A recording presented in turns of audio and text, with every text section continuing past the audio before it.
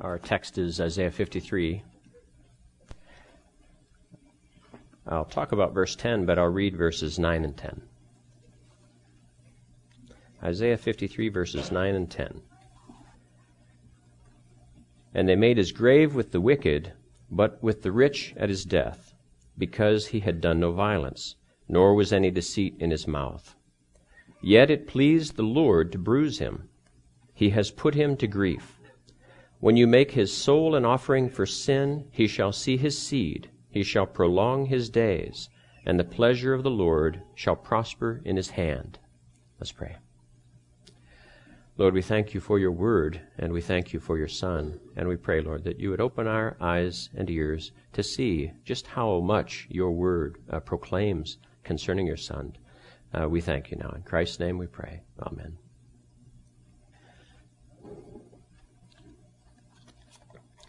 In our text today, it starts out with a sentence that I think some are tempted to overlook or misinterpret because it says something that just kind of goes against their understanding of what Christianity is all about. And the phrase is this first sentence in verse 10, "Yet it pleased the Lord to bruise him." It pleased the Lord. So I think some people try to minimize or entirely eliminate that word pleased, that they just don't really accept the fact that God the Father was pleased by what happened to Jesus. And yet, God derived pleasure from Christ being bruised. And when we say bruised, we know we're using euphemism. God the Father drew pleasure from Christ being scourged, humiliated, crucified. That's what the text says. And so we must understand, first we must accept that that's what it says, and then we must understand why it says that. And there are people that misconstrue it. There's one man, his last name is Chalk, I think his first name is Steve, but he commented on this, and he alluded to the Orthodox understanding of this and equated it to child abuse, because the Orthodox understanding of this has been, for a long time, at least hundreds and hundreds of years, penal substitutionary atonement. And it is interesting that it took centuries, really, for the church to come to that conclusion, that realization of exactly the nature of Christ's death and how it affects Christians. Isn't that odd? I mean, that's the heart of Christianity. And yet Christians argued about it for centuries. And yet, the Orthodox view, by far the prevailing view, is penal substitutionary atonement, meaning that Jesus was penalized in our place and atoned for our sins. And the way I understand atonement, too, it's very easy from my simple perspective. At one-ment. Atonement, if you just carve out the words, it's at one-ment, which means we are at peace with God the Father. We are at one with him. All that has separated us has been cast aside, has been put away. So now, I want to talk, though, about this man's accusation that people that hold to what we hold to basically are saying that God the Father is a child abuser. So first, I need to talk a little bit about that. What is child abuse? Well, the goal, and I want to talk about this briefly, but the goal of an abuser is pleasure, their own, at the expense of that one whom they're abusing, and it is a perverse pleasure. We know that God has made us, God made all things good, and yet we, man, seek out many wicked inventions. So this is just yet another wicked invention. So now, what was God's goal then? What was in the Father's plan relative to the cross of Christ, what Christ went through as bringing him pleasure? So the fact is, it was not for his own pleasure. That was not the goal. Yes, God was pleased with what happened to Christ, but yet it was the goal.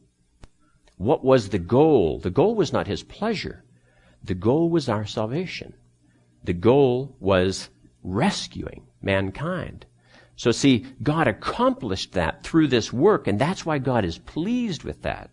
It doesn't have to do with some sick selfishness. It has to do with God's plan coming to fruition. And as I talk about this, it's just amazing how far it goes back. Note that it said that God bruised him, yet it pleased the Lord to bruise him. We know that's a euphemism. Where was it first used? Genesis 3:15. When God is speaking to the serpent, he says that you will bruise his heel. And that's what we're talking about. We're talking about that damage that Satan did to Christ. Yet it was foretold by God. It was God's plan. Right from that first act of disobedience, God claims it as his own. He claims it as part of his plan. Satan's rebellion, right at the point of the rebellion, and even as he's being cursed for it, God claims it as part of his sovereign plan. It's just remarkable. I don't know how people cannot understand that God is sovereign in the acts of men, but this points to it. So now, in the next sentence, it says, he has put him to grief. So when you grieve, is it your body? Is it materialism? You know, we live at a time when most people, many people at least, deny anything other than materialism. And yet that isn't what grief corresponds to. Grief does not correspond to pain in your body. That's suffering. That's torment, yes.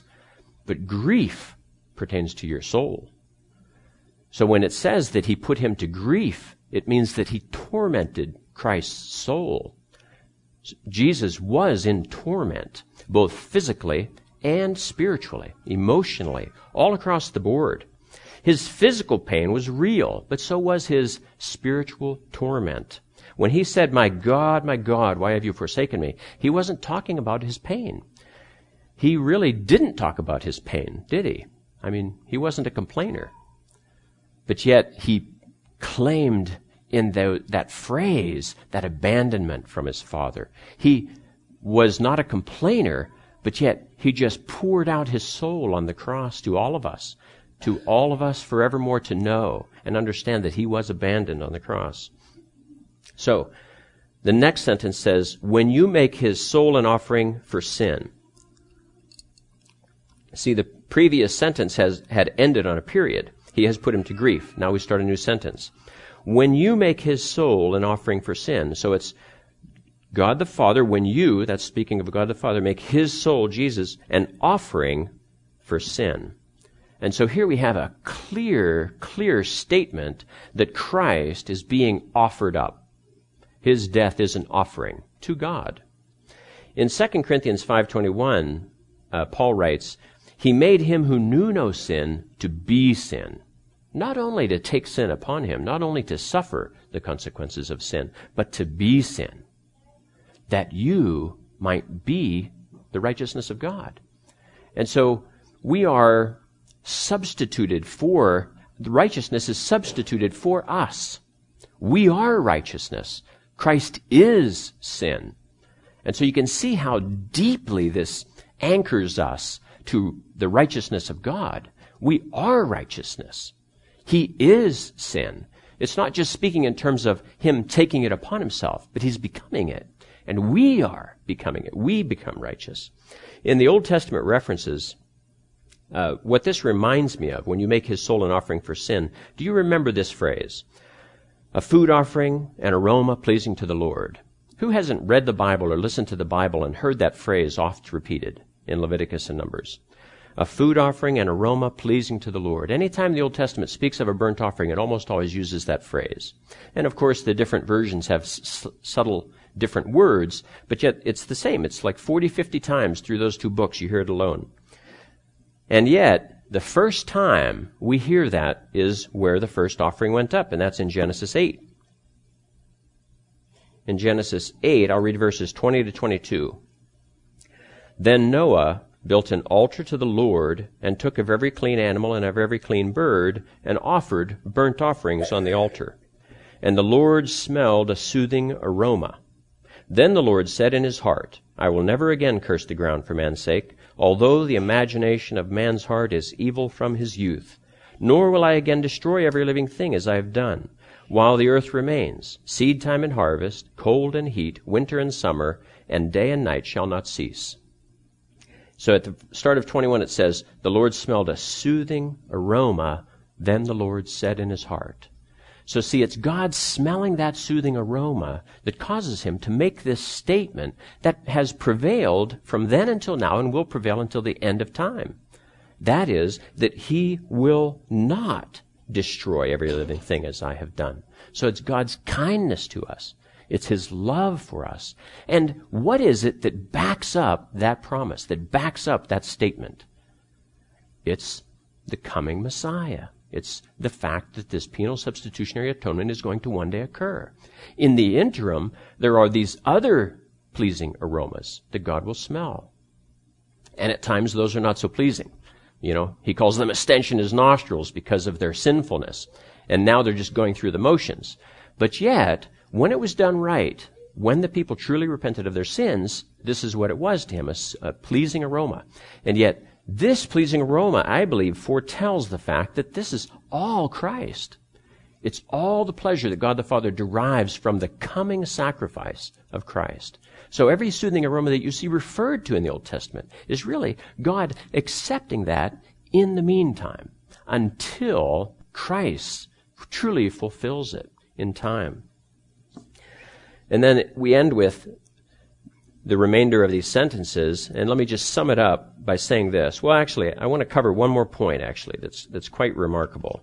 And it's in the sentence, he shall see his seed. Right in the middle of verse 10, it says, he shall see his seed. Only 5 words. But to me, those 5 words imply 2 things that are just incredible. Very, very incredible and awesome. First, he shall see his seed. When we're talking about he shall see his seed, we're talking about Christ. He is Christ. His seed is Christ. So he shall see his seed. This proves that Christ shall exist beyond this sacrifice that he is sharing in. And so it points to the resurrection very clearly, because even though it speaks of him being an offering, and offerings die, it speaks of his having this existence beyond the grave, beyond death. And the second part is, he shall see his seed. Christ shall have offspring. Even though, just a couple verses earlier in verse 8, it says, he was taken from prison and from judgment, and who will declare his generation? For he was cut off from the land of the living. And we know that he was cut off without earthly posterity. Yet he has a spiritual posterity.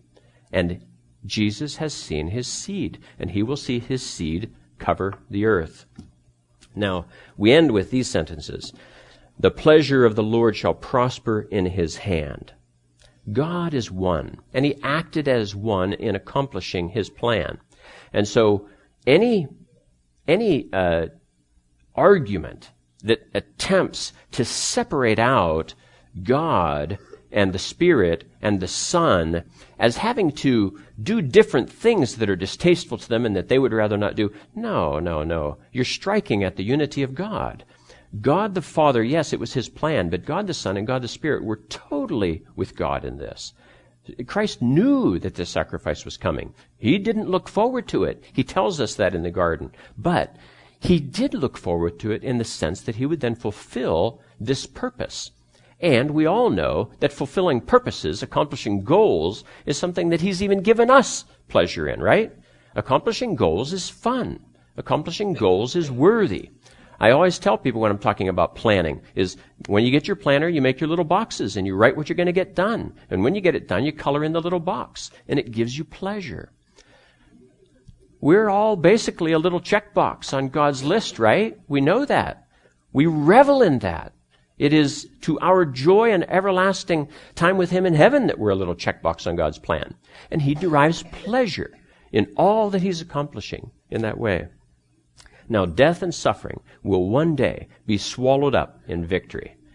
And what I'm telling you is that in the garden, when God cursed Satan, and yet part of the plan was in that very cursing, what Satan would be allowed to do as part of God's plan, know that everything that happens to you is also a part of his plan. There is nothing that happens to you that is outside of his plan. He has a purpose in it. You must realize that. You must embrace that. You must acknowledge it and thank God for it. Whatever it is, we know how hard it is. Some of the things we go through are very painful. And yet there is a purpose in it. And we know that. God is loving. He isn't in this for his own selfish pleasure, his own sadistic pleasure, his own perverse desires. This is to fulfill his plan of redeeming us, and he will do so. So the victory that we celebrate today at the table is one that will be accomplished in time, and we praise God for it. Father, we thank you. We thank you for this plan that you have for us, for this earth, for all of your creation. We want to be in line with you in it. We pray, Lord, have us to first understand who you are, what you have done, the incredible depths to which you have gone and subjected your own Godhead to save us. And so we thank you for this, Lord, and we want to live for you. We ask you to use these elements to make us holy, to conform us to the image of your Son. And we give you thanks for him and for your plan and for the power of your Holy Spirit to transform us. In Christ's name we pray. Amen.